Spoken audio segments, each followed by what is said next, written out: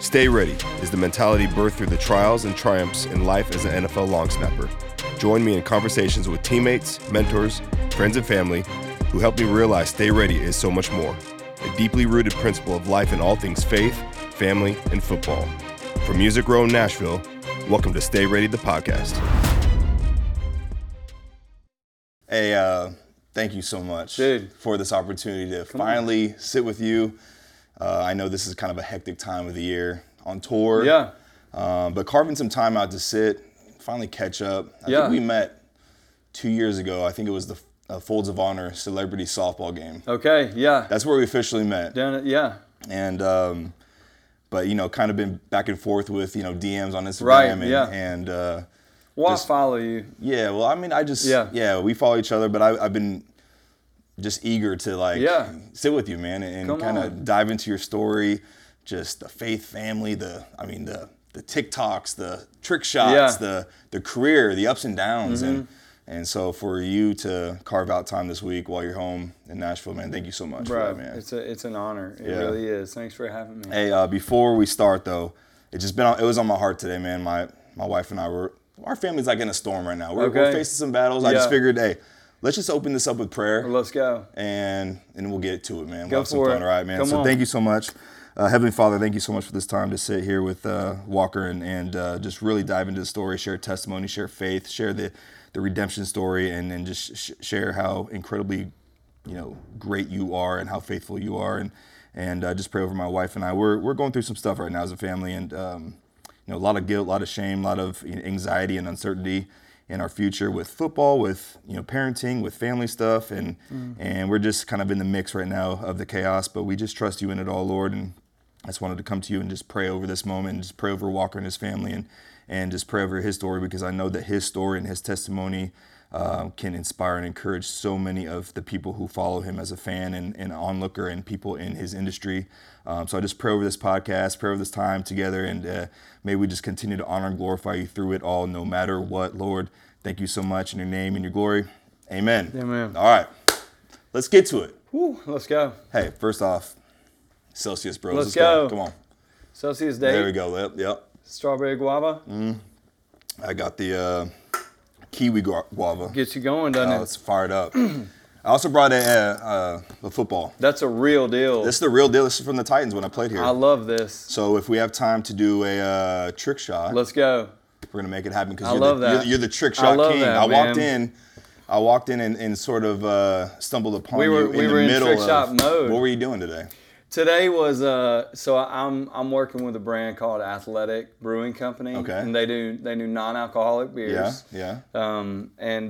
So we're making a duck buck beer together. But today I flipped one of their cans. You know how the bottom of the indention of the I was like, bro, this is how we come up with them. Is I'm like, what if? And I was like, let's try to land one with a ping pong ball. Yeah. And we tried probably 20 minutes, and we started thinking, is it even physically can it happen? Yeah. And finally we landed one. So yeah. Well, I walked in, all I can hear is ping pong balls bouncing off the table. What's going on? I'm like, no shocker that you're working on trick shot, because you do it daily, right? Yes. And every day. How did like doing the trick shot? I mean, it's kind of a new thing, right? It's 74 days old, to be exact. Yeah. And I mean, that's just me. I am like pretty competitive. Sure. But not even with just like man to man, but just like, can I do this? Like, let's go. And my boys are the same way. Yeah. And on socials,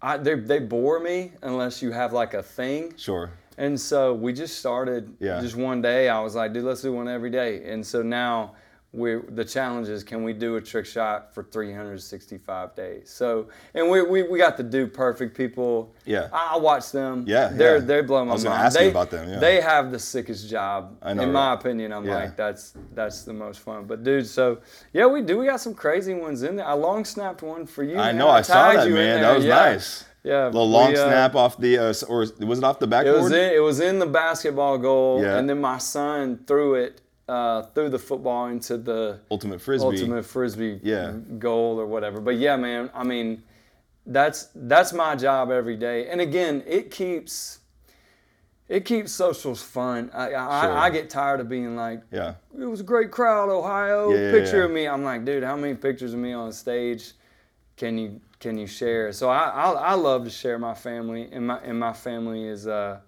they're on board, man. They don't care, you know. Yeah, so it's kind of like it just a culmination of you and your family getting together every day and doing some sort of trick shot together. It's not just you doing it. I mean, it seems like you guys are on the road together. Dude, predominantly most of the time. Dude, as soon as Fancy Like blew up, I quit. I called Smack. Yeah.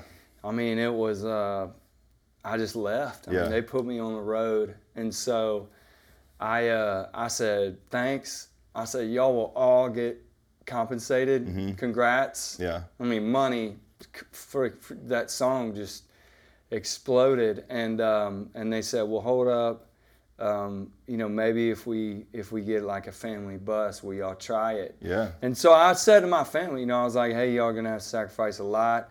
You can't do sports. You know, they're already homeschooled. Sure. My wife, I was like, this is gonna be a madness. You know, it's bus Wednesday night to Sunday. It's not glamorous. I mean, you're in a parking lot essentially most of your life, and dude, they tried it one weekend and that changed our lives. Yeah. I mean, and so now it's a family affair, and dude, I thank God every night. I don't I'm gonna miss these days. Yeah. I mean, I am really. Well, it seems like you're relishing in the moment because, like I said, not just the TikToks, the dances, the trick shots. Yeah. I mean, you guys are doing stuff as a family all the time. And I remember like maybe a year or two ago when we started following each other on Instagram, I mean, you were like skateboarding and doing ramps and doing grinds. I'm like, dude, you're the coolest dad on the block, bro. No. Like, come on, man. Like, you are doing stuff that I was doing as a kid. And it made me want to go buy a skateboard or some new skates and get out there and see if I could do some of the old tricks. But that's just a way that you stay engaged with your kids, right? I do. I mean, it's not like, I don't think this is like some real eternal solution. But look, if like people are, it's funny, once Fancy Like blew up, everybody asked me parenting advice. And which is funny because I say I'm sorry all the time to my kids, and I need their forgiveness always. Sure. But one thing I make a point to do is just find one thing. You know, I got so many kids, so they really never get one-on-one time. But I try to find one thing that each of them are passionate about. Mm-hmm.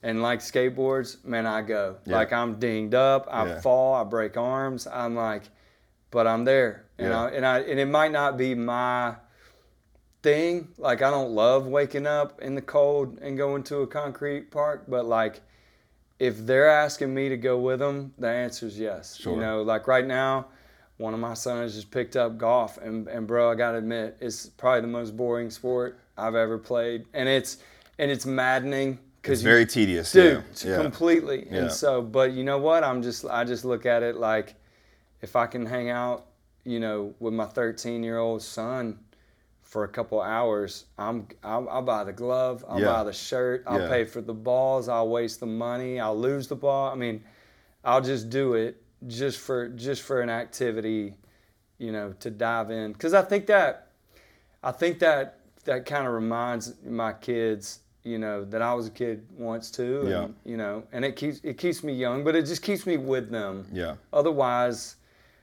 I feel like I'd just be a dad saying, "Hey, you want to talk? You want to grab coffee?" And your kids like, "I don't want to grab coffee." Yeah. You know, they want to be playing. Yeah. So I each of my kids. That's honestly that's why Leela and I TikToked. Yeah. Was just. She knew about TikTok, and I was like, I love to dance. I'll dance with you. Yeah. So, you know, we did that every day. I mean, with TikTok, I mean, now, like, as we talk about, you know, parenting, I mean, you're well versed in parenting, right? You have 6 children. Yeah. And you're age, what are the age ranges there? So 17 to 7. Okay, so right I mean, the spectrum's wide. It's crazy. Yeah, and we talk about social media, we talk about smartphones, TikToks, and a lot of parents are like against all that kind of stuff, right? And there may have been a time where you and your wife were like, hey, we need to be like stern on this like phone thing. Yeah. Especially as our kids get older, what they're exposed to, what they're watching. But you've kind of turned some sort of like this negative thing into a very positive thing where, you know, TikTok, for instance, where you don't know what your kids are scrolling on. Seeing. Right. I mean, that rabbit hole gets deeper and deeper as you scroll.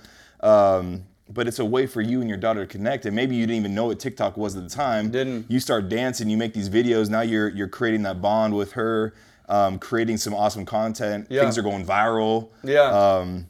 But it's that intentional time that you get to spend with her. It is. And so that application on the phone that everyone talks about all the time is being used in a positive way. It was. In your family. It was. And it wasn't, I mean, dude, that wasn't on purpose. I mean, my team said, hey, you need to do this new social media platform. And I was like, for real? Yeah. I just figured out Instagram. Yeah. But, you know, I had you know, I just want to honor my team. I don't always, like, every time they call and suggest something, I don't always want to do it, but I try to go, hey, you know, you trust these people, like, for guidance. You write the songs, you sing them. So, you know, when they said TikTok, I was like, all right, you know. So, but, you know, really the dance, I mean, dude, that not to be like too sappy or whatever, but look, life is life.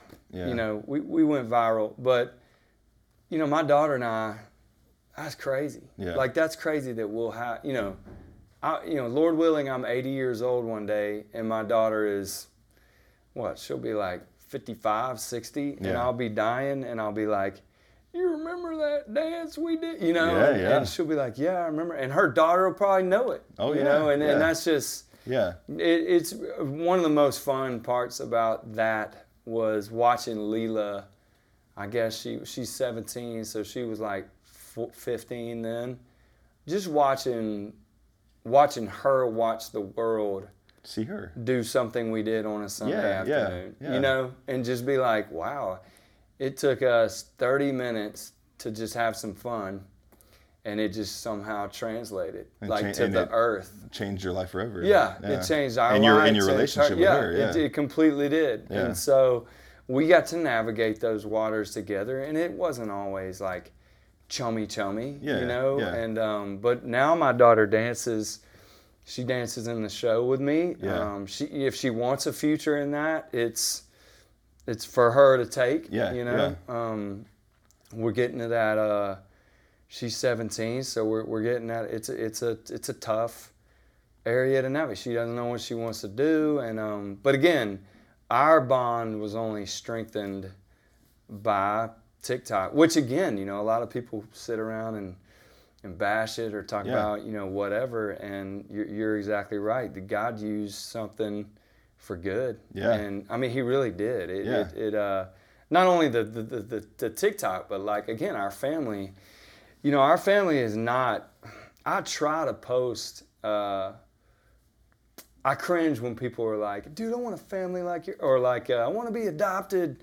And I'm like, man, you don't know, you know, because we blow up. We blow up hard. And my daughter and I mean, man, we're alike. Like we can butt some heads, and my wife, I mean, we've always been volatile. I mean, we met in high school, so we can let it rip, you know, and so it's not always just perfect. As a matter of fact, most of the time, it's not. But yeah, man, God's just done some wonderful things, you know, with my family, and yeah, dude, I wouldn't be here without TikTok though. Isn't that wild to think? Yeah. There wouldn't be not a lot of labels in this town looking for what I do. You know what I mean? It's just my stuff is quirky, it's unique, and it's just different. It's kind of its own thing, which is risky. But you know, thank God for people like, you know, here at Smack, you know, where you're doing things that you love. I've been able to really do exactly what I want, and so. Well, I think that's the perfect segue. Let's go back. Let's do it. You're talking about like if it wasn't for TikTok, you know, people wouldn't take you seriously because of the viralness of Fancy Life and the dance and just the kind of the phenomenon that you created on that app with your daughter.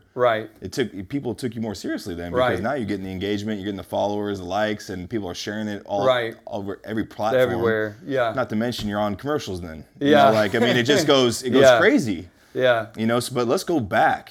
to the darker days when things were like bleak and you didn't know where this thing was heading. Yeah. And you mentioned you and your wife met in high school, and let's kind of pick it up there where, where did music come into your life as far as like, this is something I want to pursue, man? Well, growing up, I mean, just to fit in, I was an athlete and I loved it, but I mean, I just wanted to be like, I had 4 older brothers and I just want to be better than them. I wanted to be bigger than them. I wanted to beat them up. Where are you at on the totem pole? I'm last of 9. Okay. So it's a lot, and it's a blended, crazy thing. Yeah. But I'm the last of 9, and the youngest brother to me was always like, coach type of person, and we're pretty spread out. But look, growing up, I was not like, I just want to fit in. Yeah. I just was like, dude, how do you be cool? And in Alabama,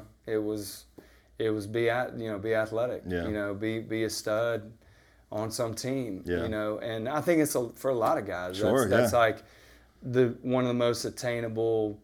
How do I find worth? You know, identity is right, really your really identity. like That's is found in sports for a lot of people. Exactly. And so found that. But I had this chorus teacher who kind of dragged me off a couple fields and just put me in plays and things like that. And he was very kind. He's awesome. And so I dabbled in that a little bit in high school.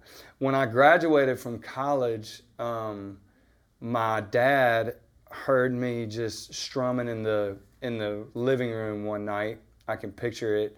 And he said, "Hey, you need to do that at this bar off Dauphin Island Parkway." And Laney and I were dating at the time. Yeah. And I was like, I had just got my real estate license. Okay. As a matter of fact. There you go. So I was kind of dabbling in that, and I was kind of mad. My dad was he always pushed me in some uncomfortable situations, and I was like, no, I'm not gonna like play and sing by myself, in this bar, and I reluctantly just did the gig, and that night I changed my mind. I mean, I changed, I don't know, comparably to maybe you having a moment like that. Yeah. Athletic-wise, where you were like, at all cost, I will do this. Yeah. But that was the night. I mean, Laney and I were actually engaged. I had already told her parents that I was going to stay in Mobile and sell real estate. Yeah. And I had all these magnificent answers Yeah. to the questions, and so I had to have dinner with them and say, hey, I played a gig last Friday, and I want to move to Nashville and be a singer or write songs. And I remember Laney's dad said, do you sing in front of people? And I was like, not yet, but I was like, I will, when we get there. And so it wasn't like this happy send off. Sure. Like, here goes the small town. I mean, it was really on a whim, and it was solely based on just that love for that moment, just singing in front of people and songs and stuff. And so,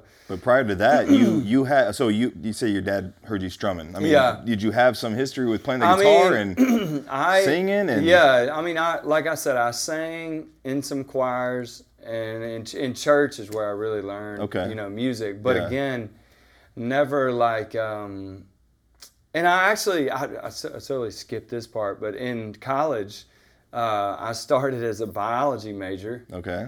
And finished as a piano major. So I mean, I loved music, just never considered it your passion. Like, I'm going to go pay the bills with that, yeah. And still, even with a piano major, I wasn't like, I want to do this in front of people for a living. Yeah. I just loved music. But, I mean, Laney and I came here right after our honeymoon. Didn't make sense at all. Unfortunately, her parents weren't too excited about it. Yeah. My mom was kind of like, what you doing? My dad was thrilled. I mean, he was like, boom, you should be doing that. He was always... He saw something in you. Yeah, he was always a fan. He was actually a music minister before I was born. Okay. So I never really saw him. So he's got a background. He's got in the it. bug. Yeah. So if anybody passed me music, it was him. Okay. And so yeah, man, we moved here right after our honeymoon. We drove a U-Haul here and just got going. And what was Lainey's thought on this? I mean, was she reluctant? Was she hesitant? Or was she like your number one fan? No, Lainey's super smart, which doesn't make sense that she was ready to go. I think, Lainey and I had been together since we were 16. We had done the whole, been around our folks, trying to manage our relationship, been around our old friends. Yeah. Trying to manage this relationship that, again, was very volatile. We were on and off again, again. And I'm not sure we had, like, the town's trust that it would work, or even our parents, you know what I mean? And so I think Lainey didn't care what my dream was. She wanted to just us to be together. Yeah. And I think the thought of, like, getting away from those exterior influences was probably good for us. Yeah. Like, let's go fight by ourselves, where you can't go to your brother's house and I can't go home and talk to my sister, And so we did, that's what we did. I mean, I remember the first year, man, I got a job in Franklin as a booking agent for Premier Speakers Bureau. Have no idea really how I landed that, but that was a great gig, good money, miserable work, but good money. And we lived in Nashville, and I remember our first blowout fight at the Parthenon thing. Okay. And we were out there, and I remember going back to we had a one-room apartment, and we laughed because I was like, I guess we got to get along, like, because we can't this is what we do. Yeah. Like this, we're literally gonna fight, and then we're gonna be in this room, and that's it. And so, we kind of learned to maybe communicate better, and so that was one of the first, like, marital learning experiences. And then we got we got pregnant. I mean, Lainey was pregnant at our first anniversary. So I mean, that was fast. Yes. Kids came fast. Yeah. And you know what that's like. That's a new it's a new set of problems. Yeah. And a new set of financial, worries and things like that. And we didn't have a lot of family, so man, we just started grinding. I mean, we had our first kid. I got fired from my first job, but praise God, I remember getting my first publishing deal to write songs 3 months after I lost my job. Okay. So I got fired basically a year on the spot from being a booking agent, and then picked up by a publishing company 3 months after that, which was such a blessing. Yeah. And that's when I started writing songs, basically just got paid to write. But nothing really great happened for the next 15 years. Yeah. I mean, it was a grind. I mean, I don't know how much of my story you know, but I mean, 8 years ago. I've skimmed the internet a little bit. Yeah. Well, I mean, I think 8 years ago. Let's see. My daughter's 17, so when she was 9 or 10, I mean, I'm a full-blown just alcoholic. Basically been drunk since I was like 13. Working at Costco, face to face with music business people who I'd been on their label, I mean, they're shopping at Costco. They're trying to find not moldy strawberries, and I'm like stocking them, and we're like, oh, it's you, yeah, it's me. We're doing that awkward stuff, and I mean, I'm still playing some gigs, but I've been, by then, God, by 8 years ago, I had been dropped by 3 labels, and I was on my 3rd publishing deal. And really just had nothing to show for it. Yeah. I mean, and we, Lainey was pregnant with our 6th kid. So I was working at Costco trying to get those hours up to the insurance level. And then we had this was like the devastating times were marked by this. I remember on my last record deal with Capitol Records, I had worked out a car exchange. Like I would do commercials for this dealership. Yeah.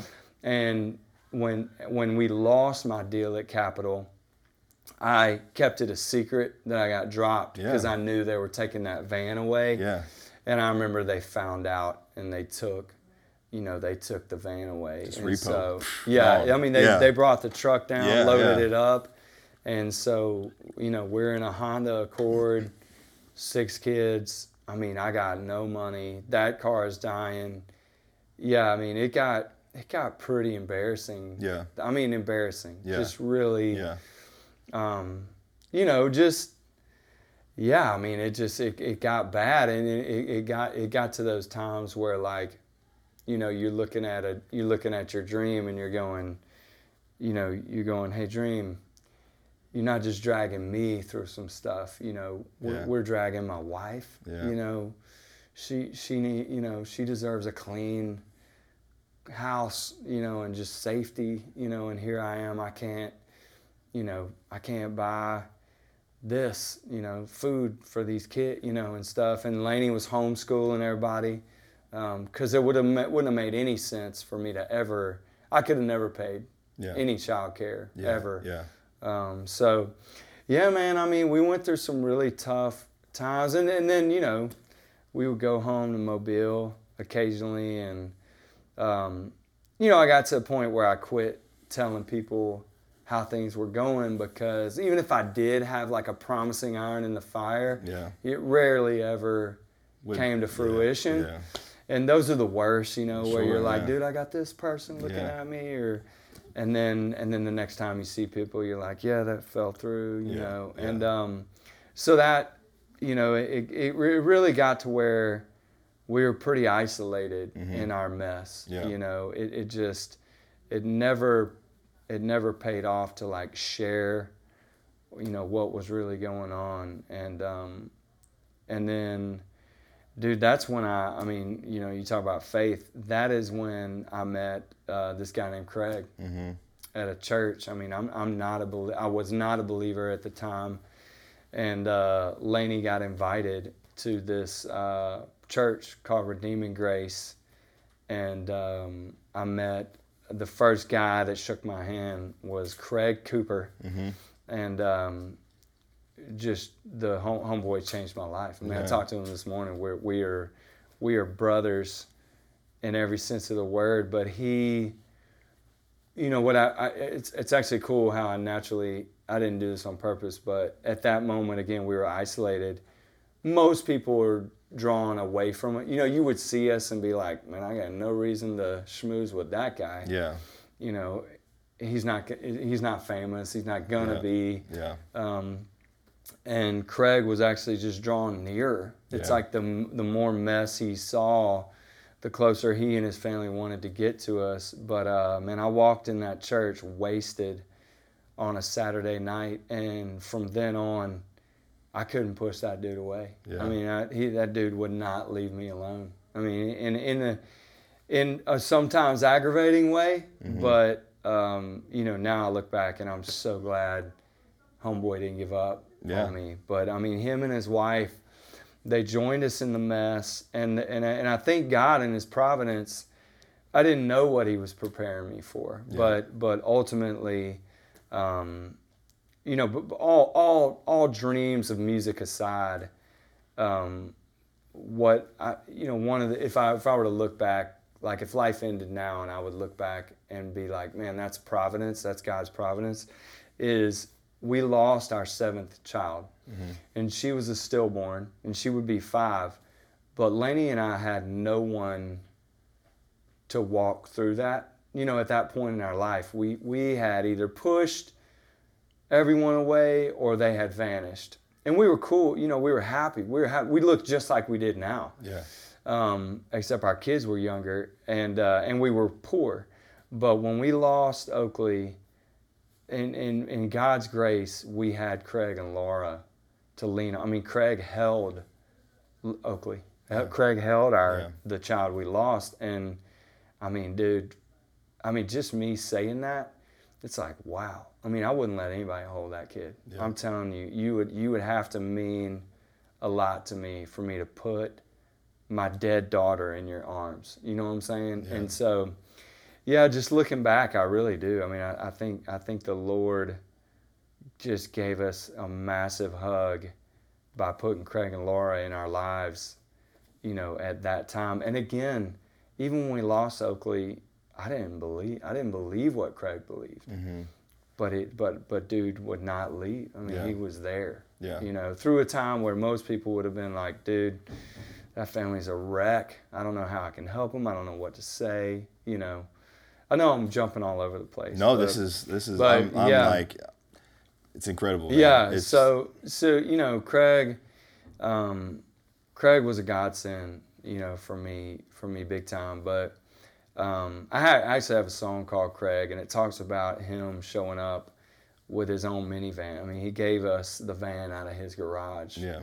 And that didn't make sense to me. And so, you know, I wrote him a song just to thank him. That ended up being on one of my first albums. But, man, I mean, my family, you know, I think the interesting perspective I have now in life is like, you know, everybody that sees me and my family now, or the trick shots, or the happiness, or the goofiness, you know, they have no idea what, you know, they don't know why I enjoy sitting with my son and just bouncing ping pong balls. I mean, it's because, you know, there was a time where I was stocking produce wishing I could be in bed with my wife, you know, or, you know, there were times where I could just wish I could buy ping pong balls, you know, and so, I mean, I really have a unique perspective with moments with my family, because there was also a time where music was kind of happening, but I was having to it was like, leave. Yeah. You're gone for 100 days out of the year. Yeah. So you're going to miss, you know, I miss my son's everything. You know, my son would hit a dinger and hold up the ball on FaceTime, and I'd smile, you know, for him on the phone, but then I'd hang up and just cry. Yeah. You know, I'd be like, dude, I always wanted to be there for my son's home run, you know? And so, you know, and I know that's not a luxury, dude, that every male, there's a lot of men, you know, that come to my shows and they just came from work, you know, and I am their moment with their kid. And so I think that's sacred. Yeah. You know, I want them to leave and be like, dude, it was really worth it for me to share that or that song, you know, with my kids. But life has changed for us 100-fold in 2 years. I mean, now, you know, my bills are paid. I'm not really scared about financial stuff. Funny thing, though, and you'll probably understand this too, is all that material stuff that does, maybe you can say it like, it kind of eases some stresses, but it doesn't fix anything eternal. Like, being famous didn't fix my marriage. It actually made it harder, you know, and it didn't fix my relationship with my kids or my dad or my brother it didn't make me sin less, you know, it didn't make me less gross, it didn't make me nicer, you know, it didn't fix anything that matters. It just put a bunch of money in my bank, you know, and almost that's almost like a distraction and more stuff for me to waste time on, you know. Sure. And so that's been an interesting thing for me for sure, is just the psychology of wealth, I guess. And the platform that you have, it's just interesting. I don't know. It's almost like I was more comfortable. I guess we were just broke for so long. You just get used to that, you know, and then all of a sudden you can pay your bills, and you're like, why does money feel like a burden now that I have it? And I don't know, it's just it is a crazy perspective to have. Yeah. I mean, a lot of athletes go through that. Really? Yeah. Coming from nothing to having millions of dollars in the bank account overnight. Yeah. After getting drafted. Right. You know what I'm saying? And so there's a lot of people that struggle with that because they don't know how to manage it. Right. they get tugged in every direction possible when Right. they make it. Yeah. So there's responsibility and there's distraction, there's temptation. Right. So yes, being famous, having the number one hit song, Right. going viral, doesn't fix Right. the Nothing. important things. Nothing. It makes doesn't life maybe a save little you. more comfortable and presents opportunities Right. and all that kind of stuff and doors open Right. that have been shut forever. Right. But yeah, it creates, that's a devil's tactic, man. It is. You know what I'm It's saying? like, it's a lot to steward. Yeah. And, but man, the Lord has been fighting for us. I mean, like I said, the explosion of my, music stuff, he really has. Yeah. I mean, he is, like I said, the fact that I'm with my family, such a blessing. 100%. And so, that's been great. But man, I couldn't be more grateful. I have the greatest team. Shane McAnally, my producer, I met him in a Smoothie King. Yeah. Got off work at Costco one day and I saw Like you him. just like by coincidence was there at the same time? Coincidence. Dude was at Smoothie King. Yeah. I tapped him on the shoulder. I was so desperate. I said, bro, I don't want to be the guy. I was like, but I'm going to have to be the guy. Yeah. And he gave me his real email address. Yeah. And ever since then, and it's actually odd, when I met Shane, I said, man, I just need a home to write. Yeah.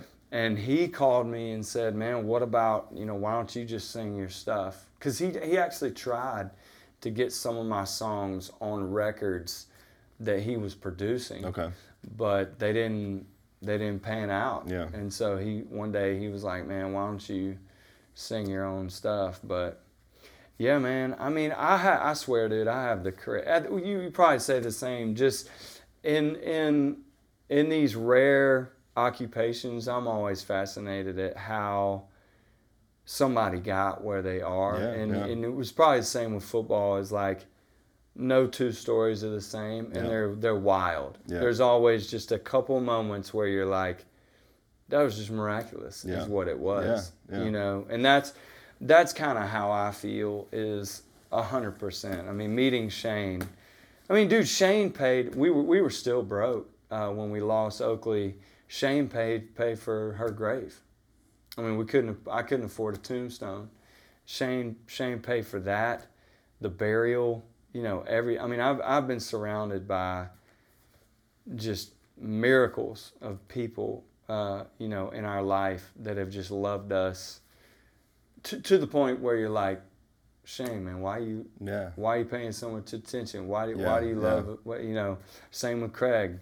I mean, I remember leaving his house many times and looking at Lainey saying, why they love us so much, But man, Lainey's a rock star. I mean, she is not like you saying, what was her attitude? She has never, I don't know, she's never come up to me and been like, hey, I want a nicer house, or I need more money, or you need to do this to pay, She is like, she's almost annoyingly like, hey, it'll all be okay. And Just I'm very, always like, very wow. optimistic. Yeah, totally. Yeah, She's yeah, like, yeah. It'll all be okay. And sometimes I get mad. Yeah, yeah. And I'm like, that's easy for you to say. You didn't have to go to Costco today. And when we fight hard. Yeah. And I get rude and she gets rude and we say stuff in front of the kids. And, we do that all the time, like at least once a week. But she's, in a weird way, she's always right. I'm always like, you said it would be okay. And I feel like that's the same with my wife, too. Really? Yeah. In a lot of ways, for sure. Yeah. I'm by nature more optimistic than her, but smart, calculated, like intuition, like gut feelings. Like she's really good at that kind of stuff. She's got it. Yeah. I think something's good, a good idea. She chimes in, that's not so good. Turns out she's right. You know what I'm saying? She's right. Yeah. But I want to, for me personally, so, after college, it took me 6 years to finally make an NFL team. It had always been my dream to play in the NFL. I didn't know how I was going to get there, what position would take me there. Yeah. So like long snapping, it was like you said, it was one of those things where somebody saw me doing it one day. It was one of my coaches. Yeah. And he's like, hey, I want you to do that. Right. It's kind of like your dad with the guitar and singing. Like, I was like, I don't want a long Whatever. snap. I don't even know what long snapping is. Yeah. This is when, in the early 2000s, no college was giving a scholarship Right. to a long snapper. You had to play other positions. Right. Nor did I even know how to do it. Right. Or there was not even coaches out there helping guys work at Yeah. this very specific skill. Right. But I did it. My coach just made me do it. Yeah. And I'm forever in debt to Yeah, that you guy owe for that making dude me. big Yeah. time. But he Yeah. saw something in me Yeah. as a freshman in high school when I was just messing around. Yeah. You know? But when I got to college, I quickly realized that was going to be my niche. That was my ticket. If I wanted this NFL thing to be You could do it. my Yeah. ticket, my dream, and a reality, like that was it. Yeah. And pro scouts were telling me that. Like I played linebacker, defensive end, and I wanted to be that guy that was on the field all the Right. time. But God had that special, unique skill set in me, and I was all self-taught. I never had anybody tell me how to do things, how to grip the ball, how to do this, that, and the other. But when I got to that point where I knew it was a reality, like I sought the help. I was seeking people online. Right. YouTube was kind of a thing at the time, and eventually MySpace and Facebook. Yeah. I was networking. But long story short, 6 years, man, and it took me to. I went undrafted, in and out of mini camps and training camps. Went to different leagues. So yeah, I was the guy that was sitting on the bar, long snapping. Yeah. Like, I'm just trying to get my songs out. I'm trying Right. to get somebody to see me snapping. Yeah. Like I'm sending all my highlight films out to anybody that would even spend 5 seconds watching Right. it, My mom would help me hand package DVDs with my profile in there. We hopefully this is the right address. We were just sending them out. And but I was grinding, man. I was showing up to anything that I could. Yeah. Just to get a look, and right place, the right time. Right. I had my viral moment where someone saw me and I got picked up and made our NFL roster with the Indianapolis Colts in 2012. But, I'm still here sitting on this couch today at 38 years old. I'm not signed right now, but I'm still pursuing that dream. Right. When I was, 20 years old, like just getting out of college, like Right. trying to even get a look, it's like, there's no way I could have a 10-year NFL career. Right. Or even when I had my first year, I remember Adam Vinatieri, he was my kicker at the time. And at this point, he's already on year 15 or whatever it is. Yeah. And I remember us having a conversation on the sideline, and he was like, what's your goal? What's your dream? I said, man, dude, 10 years in the league is a big deal. Like Right. every guy that enters the league, like that 10-year mark is like Big time. That's a pinnacle, man. Yeah. That's a tough, because the average is like 2 to 3 years. Right. And at the time, as a rookie, I'm like, dude, 10 years feels like an eternity Yeah. away. But dude, it goes by Fast. Boom. Yeah. So like the past 8 years. Yeah. From when you're talking about Costco to this to the Yeah. where you're at now, it's looking back on those, like God has been so gracious and faithful for me in my journey with the people he's put in my path. There's people that I've met, whether it's a chiropractor, whether it's a pastor, Right. that they see something in me and they're gravitated to me for Right. some reason, and they instill this belief in, and Yeah. like there's been these like just crazy, it's like a chessboard, man. Like these very intricate Right. people who have played a massive role in my career. Yeah. And it was just that belief, or maybe they connected me to somebody else. Right. And with you, it's like, it seems like a Dude, lot of parallels, man. It is. And I wanna go back to your Costco moments, because I have the Home Depot moments. Oh yeah. You work at Home Depot? I'm working at Home Depot. I got the orange apron on. I'm wearing my name tag. I got the badges. But I was a lot attendant. Yeah. So I'm the dude that's like, I'm getting all the carts. Yeah. And those things are heavy, bro. Yeah. Have you been That's to Home probably Depot? why you're a beast, dude. Oh yeah. I mean, it was like No, training. those- I was actually training in the Dude, parking lot. Costco's You know what are I'm saying? too, man. Like Dude, I was stacking pushing. them up. Dude, Yeah, you do so I remember, two but rows at a time. yeah, but I was the guy that was running around. Hey, I need a lot of tenant in garden. Hey, I need a lot of tenant in lumber. Hey, I need a lot of tenant to help this person out. Yeah. So I'm doing that all while making a little money. This is when college. I also did construction. I did odd end jobs just to make enough money to go to these camps. Yeah. To get in front of scouts. But there was those moments where the store's closed and I'm stocking things, or I'm pushing the carts to put them in the store at night, and I'm by myself in that empty lot, and I see the general manager drive off in his nice Suburban. He goes home, and I'm pushing the carts. This is his store, but I'm pushing all his carts back in. But I'm also dreaming of football at the same time. Yeah. But you're at that fork in the road. It's like, well, people are telling you can't do this. Nothing's panned out. Nothing's worked out. I could go that way. Right. But something in my heart, there was something always burning, bro. Like that was like, no, just keep. Right. So for you in like the Costco moments where you're like you're sitting in humility is what it is. Where it's like, dream. Yeah. Why are you dragging me? Why are you dragging my wife? Why are you dragging my kids? You know, like, was there ever that moment where you're like, hey, I just need to step away from music. I need to take a pause. I need to, you know, transition into a different career? Or was there just something that always like pulling? This episode is sponsored by the Stay Ready brand, because why not? I'm going to sponsor myself until somebody else does. To get your hands on some sweet hats, t-shirts, and all Stay Ready related merch, visit mattovertonbrand.com. Now back to the episode. Shoot, I mean, I don't know. As you asked me that question, I always think of just the thousands of people who have your same dream or mine. Yeah. And I want to help those people. Yeah. But I also know, like, there's just only so many slots. And man, as much as I wish I could get up and write this like 7-step to your dream book. Yeah. I just didn't have that much control, you know. And it's like you said, I didn't know I was going to be born a mile away from Laney. I didn't know I was going to, you know, I didn't choose to have Mr. Powell as my chorus, my dad as a dad, my brother as a brother. I didn't know Shane was going to be Smoothie King that day, you know.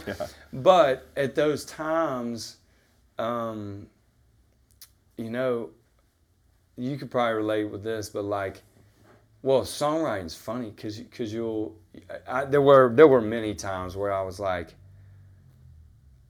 this dream, will you just leave me alone? Like, can I have a new dream? Because I love a dream. Yeah. And I'm not afraid to be like, boom, I want to do that. Like Trick Shot. It's a dream every day. I'm like, bro, I want to throw this ball over the house and make it in a trash can. And I'm not going to stop, man, unless I die of heat exhaustion. I'm going to throw until my arm falls off. And that's kind of how, you know, music, I'd be like, dude, I don't need this. And then I'd find a pen and write a song idea about that feeling. And then I'd feel stupid. You know, I'd look at my hand and be like, I didn't want to do that. Like, I need to quit doing that. But, you know, I, honestly, for me, which I'm sure there's some of this you can relate to, is like, I didn't ever like, there's just a love, man, like that I have. And I didn't choose it. It chose me 100%. And it never mattered. Like, I don't care if I'm homeless or if I'm getting paid $10 million a month. Like, I don't care what I get paid for a show.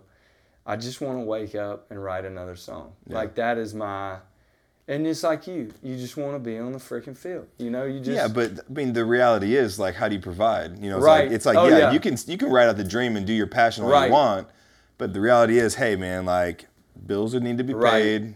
You have a wife, you have kids. Right. So how do you balance, like, the ambition and the drive and the passion and love with, like, hey, man, but the reality is. I could be wrong, but I think the world needs more people who put security aside and love what they're doing. I would have to agree. I don't like being the guy at Costco, but I mean, I made a lot of friends there. Yeah. And it changed me in beautiful ways. And you know, dude, when you've been humbled, when you've looked execs in the face and you've had to say, no, I'm stocking strawberries and it's all right. And this is kind of embarrassing, but I'm going to be back tomorrow and I'm going to get my paycheck and I'm going to go home and write a song. That makes you a better person. It's not the day you get the trophy, you know, for writing the best song award. It's going through that stuff that makes you see the world through many other people's eyes. And that's the majority of people, man. Like I just said, the majority of people, I mean, I got 6 kids. Sorry, kids, not all your dreams are going to come true. Yeah. Not all of you are going to go pro in whatever you want to do. But you might have the time of your life trying. Yeah. And you're probably going to get your heart kicked around, but that's going to align you for something in the future. Yeah. You know, that you will look back and go, dude, I mean, I got cut from my college baseball team. Mm-hmm. I got cut from my college basketball team. I mean, I was I was off the rails and a terrible kid, you know, and I just was partying all the time. But I always look back at those and I'm like, dude, that was preparing me for Nashville. Because like that's what Nashville would just be like punch in the face, punch in the nuts, punch in the gut, get back up, another one, you know? And so I do look back at a lot of those things that were really hard. You know, every guy's got, you don't got to do it yet, but I talk a lot to guys and men about the last day they played a sport, you know?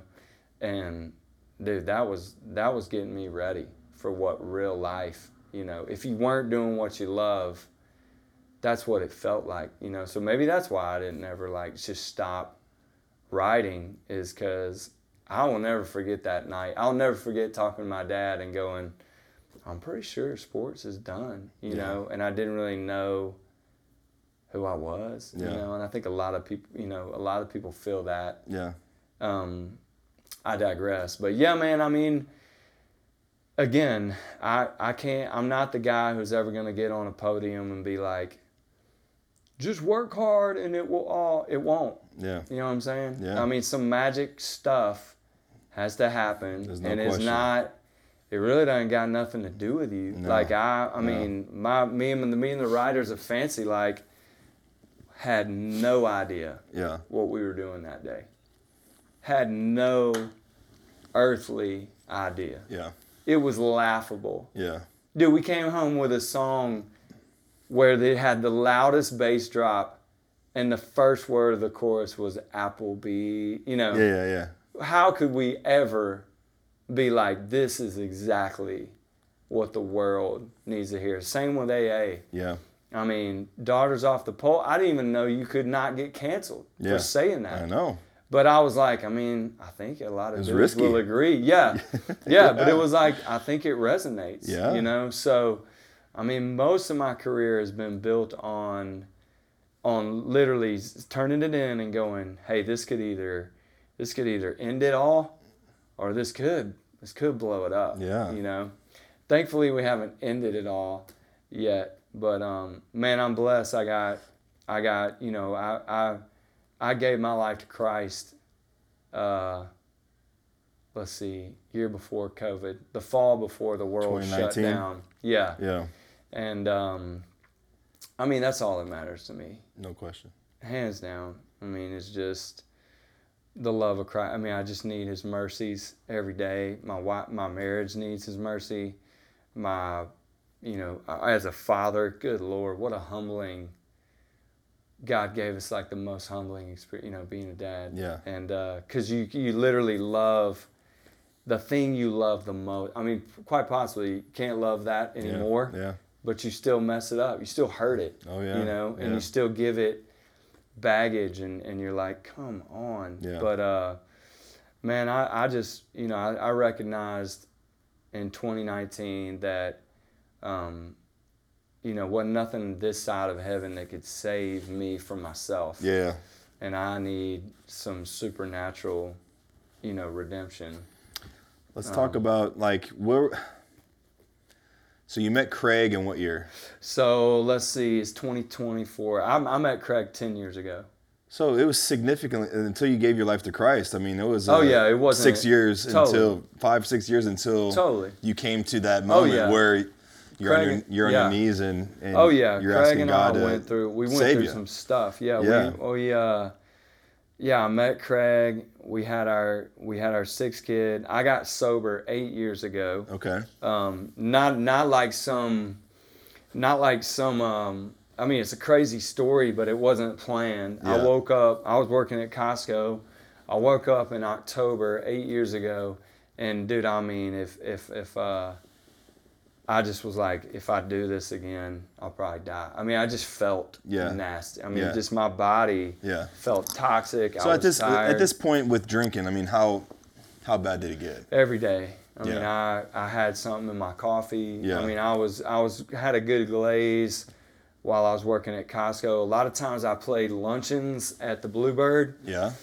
Just for money, and I would sit behind there. This is funny. It's not funny, but I would sit behind there with like 2 or 3 Twisted Teas, slam them, do the show, go write, drink, while I was writing, drive home, basically I fell asleep for 2 years straight with something in my hand, and my wife took it out of my hand before I spilled it on myself. I mean, that was that was nightly, and then I'd clock in at 4, at Costco. Just do it all over again. Do it again. Yeah. So one Saturday, I woke up and was like, I just feel sick. Not a hangover, just like, I was like, dude, I think I may have messed up my kidney or whatever processes out. I was like, something's wrong. And so that scared me. So I didn't drink for one day. And, I suffered like slight withdrawal. Like I wasn't like shaking. Yeah. But man, sobriety grabbed me. I mean, I felt like after a week of that, I felt like a new human. I was like, dude, I'm 17 again. Like, because I was going to the gym occasionally, hammered. Yeah. I mean, I was still active. You're a functioning alcoholic. Yeah, completely, which was so dangerous. Yeah. But so that was bad. But man, I got sober, and I traded that addictions for so many. I mean, I went through the physical fitness, where it was like gym in the gym 2 hours a day, just like, how many pre-workouts could I down? So you were trying to fill that void with something else. I was. And you were just going to the next thing to the other. And what's dangerous about that is the world. I mean, they'll applaud that. They'll be like, "Oh, bro got sober and now he's jacked. Let's get him on the Men's Health." And you're like, well, yeah, that gives you a lot of praise, but behind closed doors, you're like, okay, now I'm a slave to that. Yeah. You know what I mean? Yeah. And now I feel gross if I didn't do that, and I'm leaving my family to go just get. You're thinking about the next workout. Yeah, you are. Yeah. And so that became unhealthy, and my wife, we navigated that kind of stuff, and then but then, dude, we lost our kid. Mm-hmm. When Oakley died, dude, it's the craziest story. The night we buried Oakley, I got in my car, I just left the house. I remember I still had dirt on my boots from filling up the hole that we buried her in. And I drove to this bar called 55 South in Franklin. Okay. And I saw a dude in this bar, and I was just going to go have a couple drinks. Yeah. And I saw the guy. I was like, I'm going to fucking punch that dude in the face. I was like, I just want... And he had some friends, and I was like, I'm just going to go. I'm going to go. And this is just a complete stranger? Didn't even know this dude. Okay. Dude had a beard, looked mean, and I was like, I'm gonna piss that dude off. Yeah. And I'm going to go to town till some of his friends, they're going to have to pry my ass and I'm not going to stop, you know? Yeah. And I just was like, I just want to go. I was like, I want to go to jail. I don't care. I just was like, get me out of this shit. You know, I mean, it just was like, I don't know what I was thinking, but I got there, and I remember looking at the dude, and I opened my door, and my wallet, it's in my door of my car right now. That's just where my wallet lives. Yeah. And it never has cash. It just has a credit card, and it wasn't in there. And so I was like, dang. So I drove back, and I mean, we buried Oakley with Craig and Laura that morning. So I go home. It's a terrible moment in my life, but it's very just humanity. I feel like this is human nature. But I get home, I walk inside, and my wife, literally the love of my life, like the best friend I've ever had, ever, is on the couch by herself, weeping, and me, as her best friend, I'm just faced with the reality that I basically. There were many routes I could have taken that day. Mm-hmm. And I saw the most selfish one. Yeah. And was just like, let's freaking go. I didn't think of my 6 kids that they just buried their sibling. Yeah. They're confused as crap. Yeah. Dad's not talking. Mom's crying on the couch, and I was just like, what a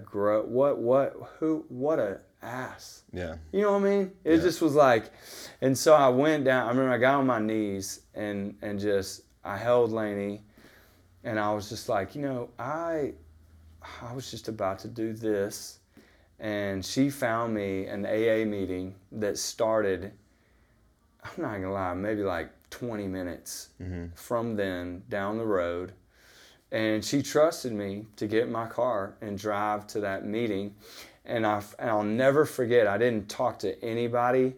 Honestly, I was afraid to talk to somebody because I was like, I think I might just freaking explode. But I beelined for a chair, and I sat down and I looked at my shoes, and I was looking at the dirt. And the first dude that stood up at that AA meeting said, I was angry. That was the first sentence when he was kind of telling his testimony. Yeah. And it's like literally right when he said that, I just was like, at ease. Like it just, I'm not the only one. Yeah, it's just, dude, and I don't even know that dude. I wish to God, I don't even remember his face. I don't even know if I looked at him. I just remember he said that, and it was okay to be angry too. Yeah. And that made me feel better. And then I went home, and then I remember Craig called me, and I talked to him on the cell phone, and we just cried, and I told him that story. But I made it through. I made it through that sober. But dude, I didn't become a Christian quick. I mean, I think the loss really triggered this, like, what's the purpose? Yeah. What's wrong with me? Yeah. Why isn't there any fulfillment in this anymore? Like, this dream's not as sexy as it used to be. Feel stupid up here dancing around, singing. You know what I mean? Yeah. And one night, I remember, I'll never forget, I was on the phone with Lainey, and I said, she was trying to help me. She's always been a believer. And she said, I said, find me somebody as gross as me that Jesus has actually healed. And she said, Paul.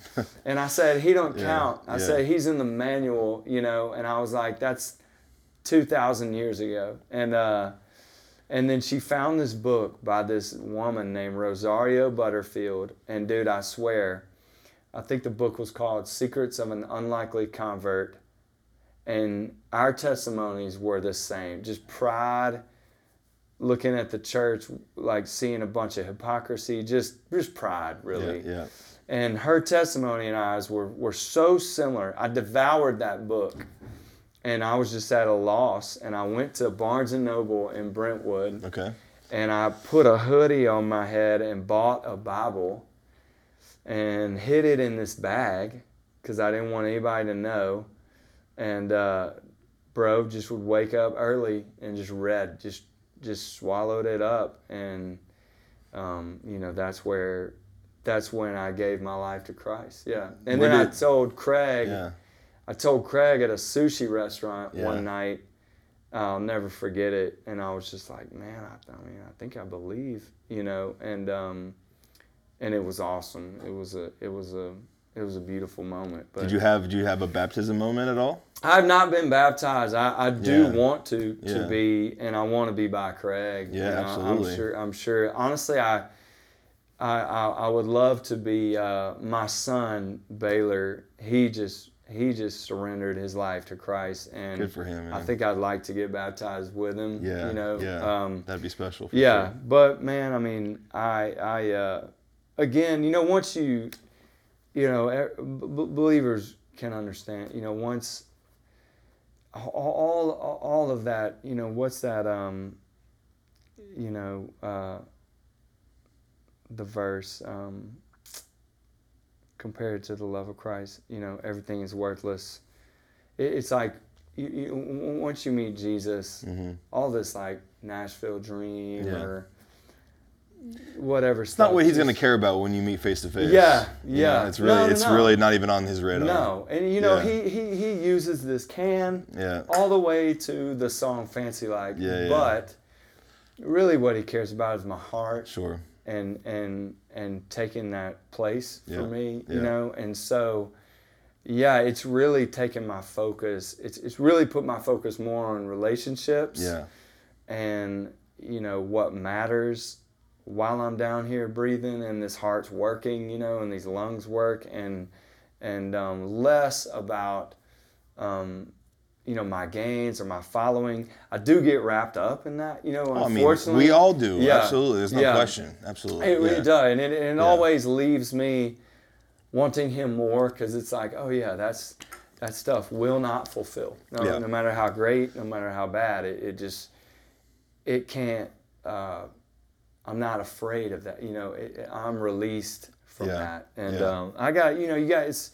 It's tough in our industries to fully be, you know, set free from that prison. Sure. Yeah. But I mean, finding Jesus was, or Jesus finding me, you know, whatever it is, that was he was always there waiting for you. He was, and that's the thing, you know, my path, I wouldn't trade. I don't think anybody would trade their testimony. You know, it's I think it's interesting how God, you know, God. It's funny. I had a lot of problems with church, so it's kind of funny. It makes me laugh that God grabbed me through a bivocational pastor. That's so funny to me. You know what I mean? That's like me saying, God, I don't believe in you because of tomatoes, and then a tomato leading me to Christ. You know, it's like he literally took the one thing that I couldn't stand, might have been injured by a little bit, and used it for good, you know, and redeemed it. But dude, I do. I'm just so grateful, and now, and that also changes my perspective as a parent. Oh, for sure, yeah. You know, I think it's funny. A lot of people ask me parenting advice. You wouldn't have asked me that a week before Fancy Like. You know, you'd have been like, "Why would you want advice from that dude?" So it's funny to me that people ask me parenting advice, but I just want my kids. Well, after everything we've been through, I don't care if their dreams come true. I just want them to know Jesus. I want them to know the peace and the rest that you can get from a relationship with Him, and then all that other stuff. It's like whatever. Yeah. You know.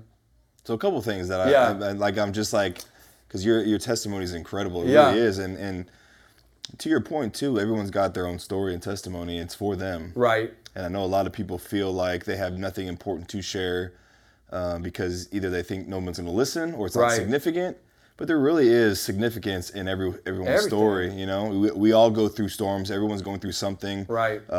Phases of life. You know, where they are in their career, parenting, marriage, all that kind of stuff. But you know, I would love to create this safe space on this podcast for people to open up about it because.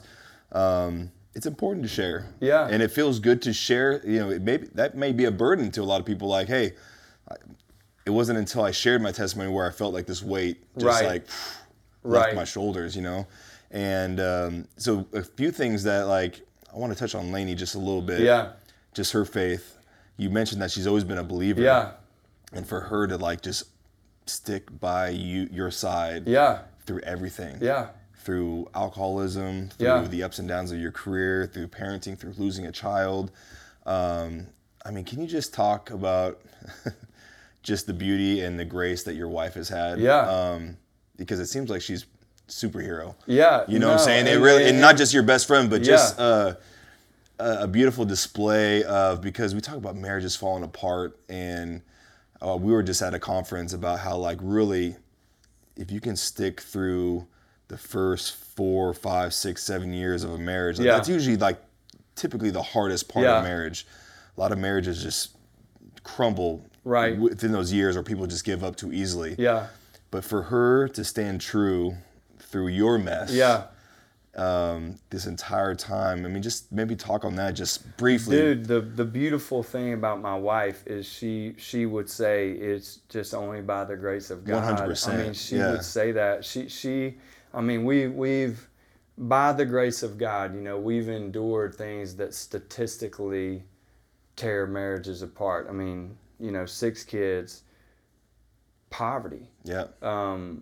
you know, not really good relationships with each other's families, losing a child. I mean, that was one sad thing. Is I'm not a real stats guy, but I mean, if you Google, do husbands and wives stay together when they lose kids? The answer is no. Yeah, I mean, that's the grief process sends you completely different directions. Yes. You know, and then, you know, alcoholism, this crazy, like literally her waking up being like, are we gonna have money? Are you gonna get a job? Or would you write a song today? You know? Yeah. But I mean, yeah, I mean, you're right. I mean, she I don't know why she has stayed by me. You know, I'd have left me a long time ago. I get sick of me every day, you know, and by the grace of God, and don't get me wrong when I say this, I get sick of her. You know what I mean? and that's, you know, this really great mentor for us. His name's Tony Hazelton. He and his wife Julia have this really special, seasoned love. They're older, and he always used to say, "We never fell out of love at the same time." Yeah. And I'm like, man, I get that. Yeah. You know, like sometimes I'm ready to roll. Yeah. And sometimes Laney's like, I'm out. But once you've been married, man, for a minute, you do realize it takes a supernatural out of your power for that to succeed. Yeah. You know, it is marriage, and Laney, I feel like Laney would agree, it is literally the hardest. I mean, it's harder than Nashville. Yeah. And I fudging love Laney. Yeah. I mean, I can't, and I think that's what pisses you off, is that you can be so pissed and love somebody at this. You almost don't want to love them because you're so mad. And I mean, you can become infuriated. And dude, y'all both know each other's ninja, like skadoosh. You know, I know. Yeah. Like when I want to friggin' jugular it, I know literally 3 words that I can say to Laney. Yeah. You're like your mom, or just I know what to bring up, and she knows the same for you. And she'll she knows. Yeah. And it's like it's crazy, but it's just endless forgiveness is what, you know, Laney had for me. I mean, look, dude, there were times we can laugh about them now. I mean, I remember we were sitting in a Drake's parking lot, the restaurant Drake's. Yeah. And dude, I thought she was gonna take the kids and go to her mom's. Yeah. And that was scary. I was like, bro, we have come to that. You know, I mean, that was like a yeah. And then, you know, and vice versa. You know, I've been like, fuck it. You know, just and we've had public explosions, and again, we've had to sit our kids down and be like, look, we're going, it's going to be okay, you know, that, you know, and so, but Laney, I'm telling you, man, you know, I mean, honestly, I don't know. That's one of the greatest miracles of my life. If you were like, what's one of the biggest miracles of your whole story of you, it is astounding to me that I was born 1 mile from this woman that I would meet at 17, and we would demolish, we would hurt each other left and right. And I'm like, you know, it's funny, my daughter is about to she's getting in the boy thing. Yeah. And it's great. I freaking love it. And you know what's cool is I have no unrealistic expectation. I'm definitely not going to clean my gun and be like, you don't deserve my daughter. My daughter's not that great. Yeah. She's freaking awesome. I love her. Yeah. But she'll put you through the ringer. You know, she's going to hurt your feelings. Yeah. And you're going to break her heart. I have no fantastic thought that y'all's marriage is going to be some fairy tale. Because I love Laney. And there's a lot of stuff we ain't gonna post. You know what I mean? Yeah. But I'm telling you, man. You know, Laney and I always laugh. I mean, if I can't make it work with her, we're good. I'm probably not gonna try again. You know, I doubt I could get a date when I'm like, yo, I got 6 kids. You want to see a woman run? Yeah. But I'm telling you, man, Laney is my best. She is my best friend. Yeah. God placed, you know, me here to experience being loved by her. I mean, she is she's that one. Yeah. You know, Yeah. and I hope all my kids can experience that, the bad and the good. You know. But yeah, she's very patient. She's tough. Yeah. Boy, she's tough. I mean, I can, man. I mean, I can come home, and you know, I was throwing the ball with one of my kids the other day, and he goes, "Do you have a bad day?" Because I went into coach mode. Yeah. And I was so glad he said that, because it made me laugh, and I was like, "I did, bro. I'm sorry. It's not you." But you know, I think that's the thing is that, you know, marriage and kids, they tend to get the shrapnel from the other stuff, the stuff that you aren't happy. Yeah. And when you're not happy, you don't want anybody in the house to be happy. Yeah, you know? yeah. One dude said something. I know I'm deviating, but this was great advice. One guy said one day, like, as a believer, this really changed my life, and I love that he said this, and I don't think he said it too late for me to try to do this or just think about this. Is our priority should be at home. You know, sadly, you and I we're performers. Yeah, yeah. So when you walk out of the house, you know how to play. Yep. What up, bro? Yeah, you know how to work the crowd. What we don't do enough is prioritize the house, and then let the world get our seconds. Our second. Yeah, exactly. And honestly, that, man, when I'm remembering that, it's just one of those quotes that when I'm remembering it, I think that's a good thing. Is like, I think that'll change the world. Yeah. Is if in the home, our home gets our best. Right, and not your because I think sadly it's the opposite. Yeah, we're all kind of out there selfishly winning at life, but then we come home and you don't got time for this, or you don't want to hear it. My wife makes a good point sometimes. She's like, she'll hear me like do something on Instagram or like make a post on the story, and she's like, "You're different when you're posting on socials than you are here at home." Yeah. Like, you could be having an awful day at home. You and your wife getting into it, but as soon as you turn that phone on to post something, I know. What up? And again, it's the same thing. Like, to the world, you are giving your heart, your best. You don't want to be vulnerable. Yeah. You don't want to look sloppy and broken. Right.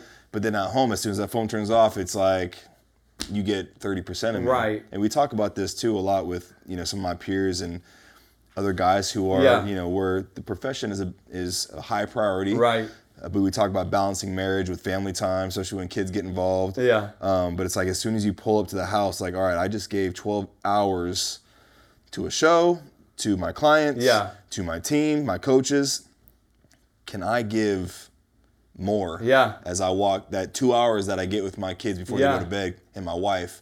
Can I still give that energy? Right. And it's like just reminding yourself as soon as you walk through that door, like, hey, what I just did out there, I need to do that or more. You know, in the house. And it's important, man. It's like, I think it's just your attention. I mean, it is. like you say, I don't have to dance for Lainey, which is the beauty. No, but she wants to feel like you're present. Exactly. And that's where I struggle. Yes. Is my kids and my wife find me just staring a lot. And I'm like, yo, I'm sorry. Or they know, like, my wife knows what I'm thinking of, like work. Yeah. Or football. Totally. You know, she knows. Yeah. They know the look. Yeah. And too well. Yeah. And that is, you know, that's like me being on a date and my wife being on her phone. Yeah. I mean, that hurts my feeling. I get so pissed. Yeah. I've almost taken the phone and chucked it out the car window. Yeah. But yeah, I mean, it's the same. You know, I mean, we go through that. So, you know, my wife will be cussing me out, or not cussing. You know, I'm usually the one cussing. Yeah. She's the one telling me to watch my language. But you know, someone will call and she'll go, "Hey." And I'm like, dude. Yeah. Well, I want a hey. Yeah. But yeah, it's interesting, man. It's the home dynamic. It is stressful, but again, it's like maybe we kind of have our priorities mixed up. You know, sure, most of the time we do. Right. Yeah. Exactly. As a parent, as a husband, it's like 100%. Wake up, dude. Give your kid the attention they need. Well, especially in our profession where it's like, you mentioned performing. Well, it is right. When I go to practice, I'm being evaluated every day. When you're on stage, you're being evaluated. Always. When you're writing a song, you're being evaluated. There's people looking over your shoulder, making sure that you're elite at what you're doing. Yeah. And so we kind of get into that competitive mindset when we leave the house, like, all right, this switch turns on, I need to perform, I need to do good. Right. Sometimes you bring that stress and anxiety home when it doesn't go well. You have a bad game, rough show, songwriting sucked today, had no inspiration. Yeah. Nothing can come off of that pen when I'm writing, and like, then your family's stuck with a grumpy old you. Dude, if I had a bad day and I'm feeling insecure, if I have a crappy show and my career is dying, everybody better put on a helmet, because I'm going to come in and let them know. Everything. Where's dinner? Yeah. Why don't you read better? Yeah. Why are you throwing like that? You're pushing the ball. You get off your phone. It's literally, I just want to be like, hey, you all need to improve. And I don't know why. That's just where you go. Yeah, it's your default mechanism. Right. And I'm sure some of that it's just humanity, and then we all get passed down those coping mechanisms. But it's important to recognize it. Totally. And to know, again, it's the point of Jesus. If any of us as men could wake up and genuinely love everyone we come in contact with, we would be the Son of God, but we're not. Yeah. And that's to me, that's just like the answer right there. I mean, I would love to see sanctification, and I would love to wake up when I'm 50 and be like, I'm a better person, but I'm probably going to wake up at 50 and go, man, I'm even more sinful than I thought, Going back to Paul, like Laney recommended, I think the older he gets, the more he's like, I think he's like, man, I'm the worst of the saints. And then he's like, I'm the worst of the sinners. And then, it just gets, your need for Christ grows. But man, I mean, mercy is that's endless forgiveness, and just a lot of mercy is what a marriage needs. It doesn't need any motivational talk, just, you just got to forgive. And because I don't know about you, but like Laney and I have grown to, we used to really over dramatize the bad times. Naturally, and then we would really over romanticize the good times. And now the older we get, the more we're like, hey, it's good, but it'll probably be bad next week. And then when it's bad, we're like, it'll be good next week. You know what I mean? Which is nice. I've enjoyed that. Not only not over dramatizing the bad, but also just not being like, we're amazing and we got it all figured out. Because the second, it's humility. Totally. Yeah. It's like, no, you don't. Yeah. You're having a moment. Enjoy it. Yeah. Enjoy your date night. Talk about your kids. But tomorrow's a new day. Yeah. It's exactly. Not guaranteed. It is. Yeah. Well, I want to also like, for me, like now that you're at this point in your career where things have escalated quickly.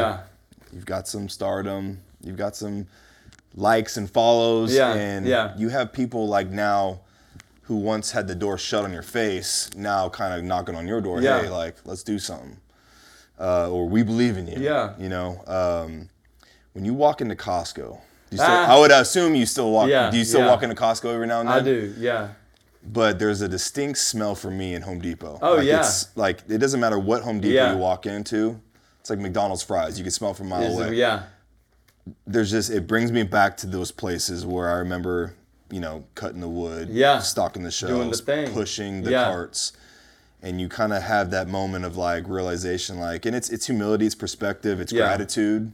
Do you ever get that when you walk into Costco? Like, man, some of my darkest days were in a store like this. Yeah, and it's a great perspective. I mean, honestly, you're gonna laugh at this, but like, as I've gotten more numb to the being able to just have a career in it and it be a certain size, I almost called Sierra, my supervisor there, and was like, can I just work one more, just to be like, we've come a long way, man, in a few years. Yeah. But I always walk through the cooler, and it's the same, like you were saying. I'm literally, the minute I walk in there and feel that temperature, I'm like, dang, I mean, it was cold in here, and it was early. If I ever get a flight, and I have to be up at 4, I'm always thanking God the whole way. I'm like, dude, I am so grateful I'm going to get on a plane that's comfortable, and I'm not checking in to Costco. Yeah. This was full circle, man. Actually, last week I played a corporate event for Costco. Really? And the difference in what I got paid an hour for that hour was like, I mean, it was a little bit teary-eyed. I mean, my whole team and I were just like, this is full circle. Yeah. And but it's cool, man. I still, like, I have my badge, and like a lot of people come to my show with their Costco badge. But I do, man. That smell, that sound of those buzzing lights, before the place opens, and just like the carts and I mean, the beeps. I mean, it like immediately. I don't know if you call it like PTSD, but you're like, I walk in there and I'm like, wow, thank God. Absolutely, man. Yeah, that's cool, man. I definitely get that. Now, with kind of finish up with this, you kind of set like this precedent too, like with within your industry. I mean, it's a tough, toxic, dirty, like this industry will just swallow you whole. Yeah. Whether you make it or not. And you kind of dive into this lifestyle. There's temptation around every corner. Yeah. You're on the road 200 days out of the year. People are tugging you left and right for your attention and your time. And I know a lot of artists, maybe not a lot, but there's been artists that have like maybe made that pivot to where like, all right, my wife is not going on the road with me. Yeah.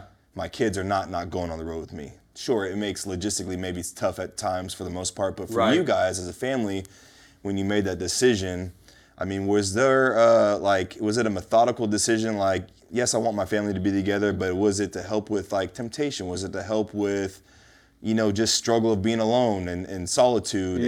And or was it, was it also a part like I want to share this journey with my wife and kids? Oh, shoot. I mean, it was all the above. I'm not a better man without my wife. I don't make better decisions when I'm not with my family.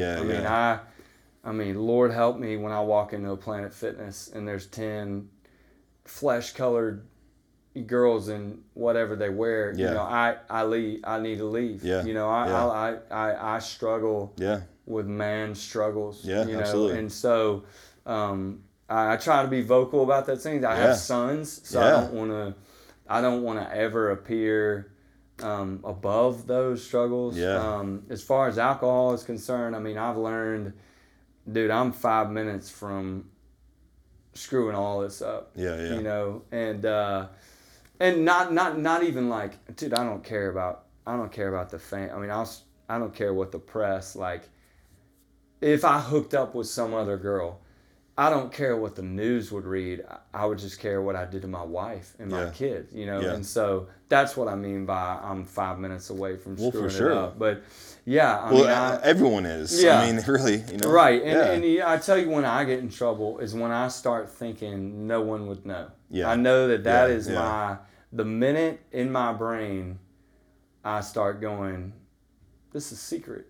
I'm like, I gotta call buddy. I gotta call Laney. I gotta call my son. I gotta do something to get out of that. So yes, having my wife, obviously it eliminates that. I mean, I have a healthy home. Basically, my home is with them. It doesn't matter where we are. So, I mean that wasn't that is a benefit.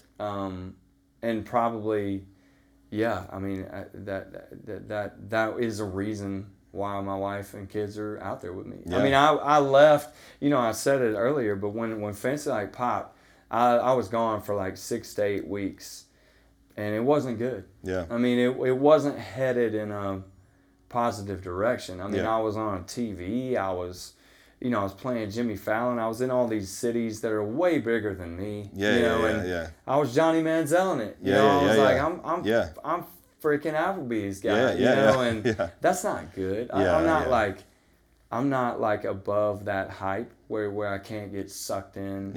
To that and it's crazy how like quickly and oblivious it happened. I mean, it's just like it'll get a hold. You walk in a whole new realm.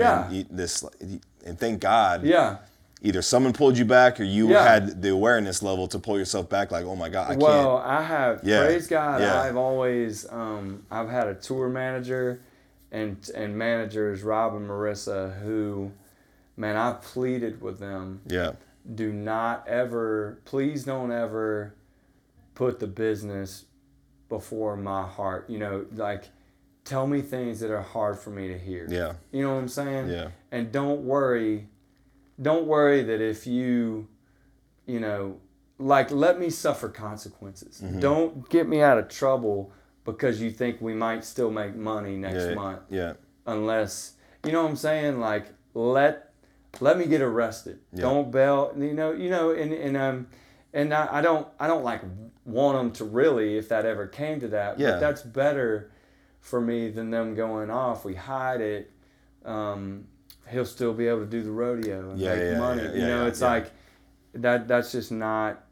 That's putting. Just keeping the integrity intact. Dude, just tell me.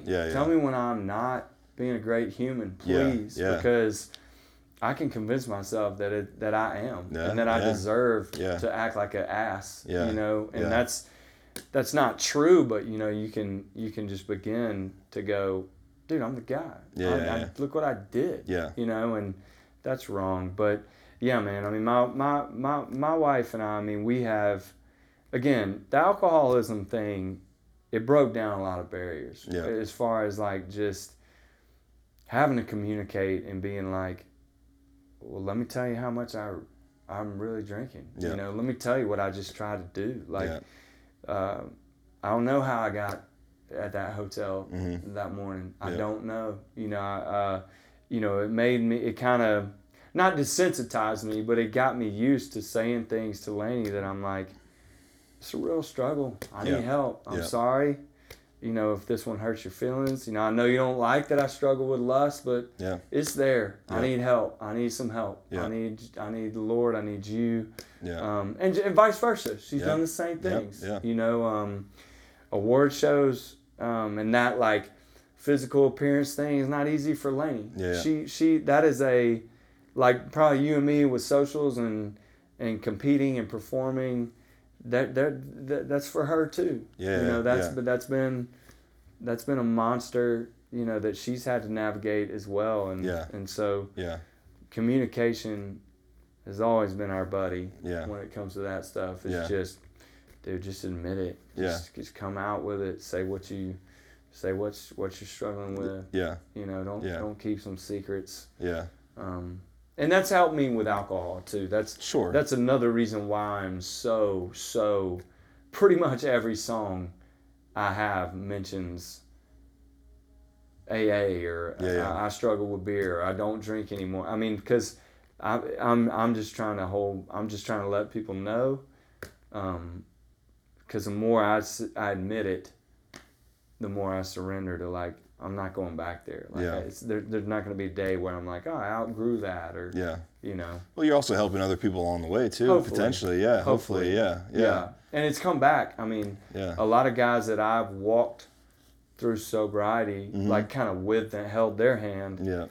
Trust me, I've called them and they've held mine. I mean, COVID. There were a couple nights in COVID where I started thinking, they won't know. And so I thank God, I had some friends who I could call and just say that. Just be like, dude, I'm just thinking. And so that's been helpful. That's great, man. So what's next for Walker Hayes and the fam? Well, I mean, what do you got in the works right now? You're on tour right now, right? We just finished. Just finished it? Yeah, just finished the Duck Buck tour. Best tour I've ever been on. Yeah. Biggest. Yeah. Most biggest crowds or whatever. What's your favorite venue? Shoot, to this dude, point? I mean, it's hard. Usually it's just the last one I played, which was Detroit, which Okay. was crazy. But we played Red Rocks this year, which Okay. was honestly, dude, to stand. I played Red Rocks with guys that I was playing Puckett's Grocery with Yeah. 10 years ago. Yeah, So yeah. we're all teary-eyed looking at each other like, what in the world? Yeah. But we played the Houston Rodeo. Okay. My favorite thing, though, is I'm a huge college football fan. Okay. I watch anybody. I don't care. So-and-so state versus so-and-so tech. Yeah. I just love the sound. Yeah. And we got to play halftime at the Michigan Georgia game 2 years ago Okay. in the playoffs. Yeah. And I want to do that more. That Yeah. was sick. We Yeah. played, there was the AFC Championship. We played Bengals and Chiefs 2 years ago. Yeah. Nuts. Yeah. I just love, to me, that's That a atmosphere is combination just kind of of I get to do music, but I also just get to do And you're a fan. football. Yeah. Yeah. So it's fun. But man, I mean, a couple things I'll share with you. I mean, I have a new single coming out. It's a banger. I mean, I'm so pumped about it. And then we'll gear up for another tour, that's just more work, that I never. That'll be this fall? Yeah, not fall, spring. Okay. We'll take a break, write a little bit. Yeah. But no, honestly, dude, and it'll be fun. Maybe connect with you a few years, down the road or whatever. But I mean, I'm sure we'll talk before then. Yeah. But my dream is there's gonna be a day where I stop. Yeah. There is, and I'm gonna stop, and I'm gonna go coach high school basketball. There you go.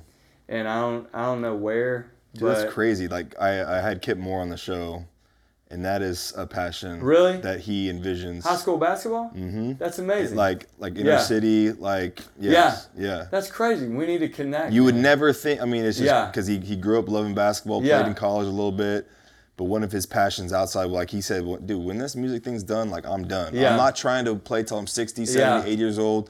I want to relish in this moment when we're all healthy, fit, enjoying it, Yeah. loving life. But he's like, I have a pure passion and desire to coach inner city basketball. Yeah. That's crazy, man. Yeah. Yeah. I was just a terrible teenager. Yeah. And I love terrible teenagers. I mean, I just love. Was there a coach that Yeah. was just incredible for your life? I had a coach named Coach Bird, and he coached my favorite year of any sports, my freshman year of high school. I think it's because it was just all my best buds. Yeah, and yeah. we were, we had that magical, Yeah. insane year. But I do, man. I just want to get to a point where, I'm like, just walk, and yeah. I just want to be a normal. It's funny because I guess I spent my whole life trying to be exceptional. Yeah. And I think it would be fun to just go out normal. Yeah. And just Yeah. share the gospel soul to soul, Yeah. not on Instagram, not Yeah. on a stage, Yeah. just at a barber shop, you Yeah. know, and just really dive into local relationships. Yeah. And serve, again, man. Yeah. just, I don't know. And again, I just love, I think teenagers are really, they're sadly easy to overlook because you don't get a lot of return from the rebels. Yeah. But that's they the most, need it, critical time of their Yeah. lives. Yeah. They need it. Yeah. They need somebody to come and go, no, man, I respect you. Yeah. I respect you. Yeah. It's all right if you want to kind of be a punk. I Yeah. respect you. Yeah. Yeah. I'm here. Yeah. I'll ball with you. Let's work it out. Yeah. And so I don't know. That's kind of I got my eye on that. But I always say that, and then it never slows down. Yeah. And I always get excited Yeah. about the next tour and the. Sure. I don't know. I still love. You've worked your entire life to get this Yeah. point. It's like you need to live in the moment, Yeah. enjoy it while it's hot, Yeah. and I still have people goals love it. too. Yeah, Like sure. I mean, dude, it excites you for life after music. It does. Yeah. Yes. That's what I think about all the time about life after football. Well, what are you gonna do? Dude, I love doing this podcast, man. Like I this is genuinely have a passion for like sharing testimony, right? Vulnerability, like just having real, honest, raw conversations.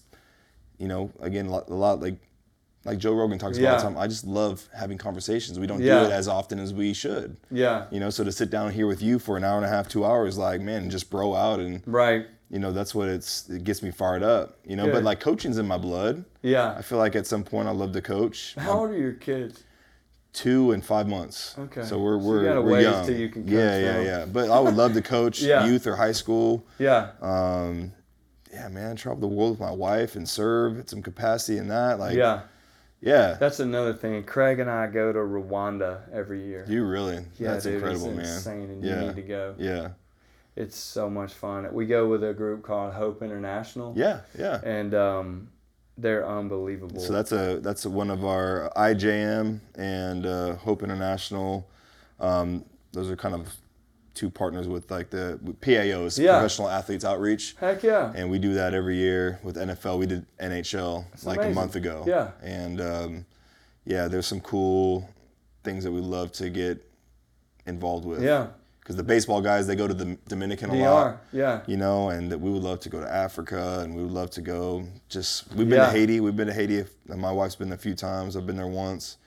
But yeah, I'd love to serve and just spread the gospel to the ends of the earth, man. Like just be a small little vessel in the whole mission, you know? Yeah. But I'd love to do that. And real estate, I have my license too. You do? I got mine here and in Indiana. Nice. Mine expired. It's all right, but you can get it back. Just takes a little education. That's a fun game. Yeah, I love it. If you get locked in with my best bud Davey Hackett, he crushes. And it's a great place to be for that. I'm always like, man, I should mess around with that. But I don't know, man. With the kids, wife, and a job, I'm like, I can't even play golf. Yeah. Well, speaking on golf with your when your son's picking it up, dude, there's some opportunity for some cool trick shots. Yes. That he has opened that door. Yeah. Like we're chipping everywhere. Or like house. You just go to the Pee Wee Golf, do Pee Wee Golf trick shots. Right. I mean, dude, golf is like, I know it's tedious. You think it's a little boring. No. It's frustrating. Yeah. But man, it's awesome, bro. Dude, and you can play till you're 80. Yeah. No, I love like the activity of golf. Maybe not like a full 18 every day. I'm good for 9. 9 to like 13 is kind of my thing. When I get after 13, I get stiff and sore and like bored. Yeah. Tired. Now a trick shot though, homie, I'll do that all day. I mean, I'll do that till my hands are probably blistered from the last golf one. But again, dude, if my son's like, hey, let's go spend 3 hours together, you're all about it. Yeah. I'm there. You into pickleball yet? I have played and I do like it. I like how fast pace it is. We're at the gym. We got 2 private courts down in like Wedgwood, Houston area. Yeah. Dude, we're like serious. We're training for it. Yeah. Man. We're trying to get. It's tough because you're competing against like the elite are like tennis players. Right. You know, so it's like, you know, you're already stacked. But it's like, hey, I'm athletic. I can move on the court. I can make some shots. But that's kind of a pipe dream. Maybe even like a semi-pro like pickleball player. I love that. Yeah. Yeah, I love that. Yeah. Man, I don't know. I like I said, sports. I can't imagine. I mean, it's a rush, you know, to be a performer and hear a lot of, you know, hear a lot of people sing your song. I mean, it is a rush. But I watched that Manziel thing or like I watch Bama football and I'm like, dude, what would that feel? And you felt it, like. I don't know, man. Running out of a tunnel and just of a big game or, I don't know, man, even snagging a touchdown pass or just that to me is like, wow. Like, that's great. Especially if the cameras are on. Yeah. You're like, bam. That's funny you mention that because I remember I'm good buddies with Chase Rice. We had a Sunday night game. It was Colts versus the Patriots. Yeah. Big rival game. New England's in town. Chase's manager at the time. From New England, like huge Pats fan. And so I'm on the bus. They drive in, kind of do a little detour to catch the game. And before the game, I stopped by the bus, and they had I think this is like maybe his first. He did like his first like arena, or show with Kenny Chesney or something like that. And I'm in my mind, I'm like, I'm like, bro, you just did Yeah. what for Kenny Chesney Yeah. at that stadium, at that arena, bro? That must be the best. He's like, Yeah. dude, shut up. You get to play on Sunday Night Football I know. tonight, dude. I wanted to be in the NFL. Yeah. And in that moment, it kind of like just put me in my place, like, here I am envying your life. Yeah. When, dude, I'm living a dream Yeah. that somebody else has too. Yeah. So that, like, put me into my spot. Yeah. Like, you're right, dude. I'm lucky I get to go You're do like, that I get tonight, to do man. it. Yeah. No, You know, dude, so I for you to think- share that is like, dude, homie, Yeah. I think every. Yeah. I mean, at some point in every kid's life, I feel like you want to go pro. Sure, In some yeah, sport. yeah. And that is, like I can't imagine. Dude, can you imagine like say game 2 of the World Series and you run on the mound? You know, like yeah. what in the world? Like Yeah. what else Yeah. does the world have to offer? But in You those know? moments, dude, they're not like what you think I know. either. Yeah. It's like being on stage. Exactly. You black out, you don't hear the crowd It's a blur. noise. Yeah, you don't even remember anything. Totally. You know, you remember after the fact or the Exactly. nerves leading up to it. Exactly. It's funny you say that. But in the moment, you don't ever like, oh my gosh, the crowd is loud. Yeah. Oh my gosh. You ever like, watch that movie For the Love of the Game? Yeah. That's yeah. like my favorite movie Yeah. of all time, and that's what I'm reminded of as we're talking about this. Is like you're exactly right. Those moments go by, and you're not. Somebody gave me a quote one day, and it was awesome. They said, "Nobody is made to handle glory. Only God was created." Yeah. And that's right, because Yeah. even when you're getting it, you don't really. can't soak it in. Yeah, you like, can't, don't, yeah. And you're still like, do they love me? Yeah, Like, yeah. And then when it's over, you're like, it's gone. Yeah, it's that was just it? vanished. Yeah. Yeah, but Yeah, I talked to a couple of buddies who've like been to the Super Bowl, Right. got a ring and danced under the confetti, Right. held the Lombardi, and it's you know, the hype of it is so much grander than what the true experience. Right. Not to say that the experience isn't great, because it is. Right. But in the moment, it's like you win it, and you're like, oh, this is it. Yeah. Oh dang, that's just Right. that's just God humbling us right in our It tracks. is. Like, hey, dude, like this ain't nothing. Dude. I know. Yeah, That's how- Wait till you come up here with me, man. I know. You know, yeah. I know. It does. Yeah. It made that. It's funny. Getting everything Yeah, definitely makes you yearn for heaven. yeah, yeah. Because you're like, I mean, that's how we felt with Fancy Like, man. Yeah. It was like, so we did it. Yeah, come We off gotta this do high. it again. Yeah, it yeah. was like, all right. Yeah. But yeah, man, what a life. But Well, dude, keep going, man. Keep Hey, sharing your man. testimony Yeah. and just your faith along the way. And like, I know you've said prayers on stage, and you've been vulnerable and open about that, because it's bold, man. It's a Yeah. bold stance. You know, God's given me a layup, man. Yeah. With the Craig thing. Yeah. It is. I'm Yeah. not a preacher, and I would be completely uncomfortable if Yeah. you were like, "Hey, will you come speak at my church?" Yeah. Oh my gosh, I can't think of anything more unnerving. Yeah. But my audience is they're broken. Yeah. You know, like me. Yeah. And it's funny how it is just so easy to go, "Hey, I got this story to tell, and Yeah. I mean, God did it. You tell me." Yeah. You know, and so I am really grateful. That is the cornerstone of my show each and every night, and every time I get there, I'm definitely reminded, you know, what it's all about. So That's awesome, man. I'm really, really lucky. Yeah. You should have Craig on one day. That'd be awesome, man. Let's Yeah. connect. He's a stud. Yeah, man. Well, I appreciate your time, bro. Really do. Dude, It thank means you. a lot. This is was awesome. fun. Maybe you can go show me your long snapping ability in the hallway. Dude, over you there. gotta tell, I was a one-hander back in the day. No, you got to do two. You can't. See, See, that's the the rules thing. is you got to You're do. You gonna got to argue. do two hands. That makes me less accurate. But we can try. yeah, you'll have to give me some tips. I will.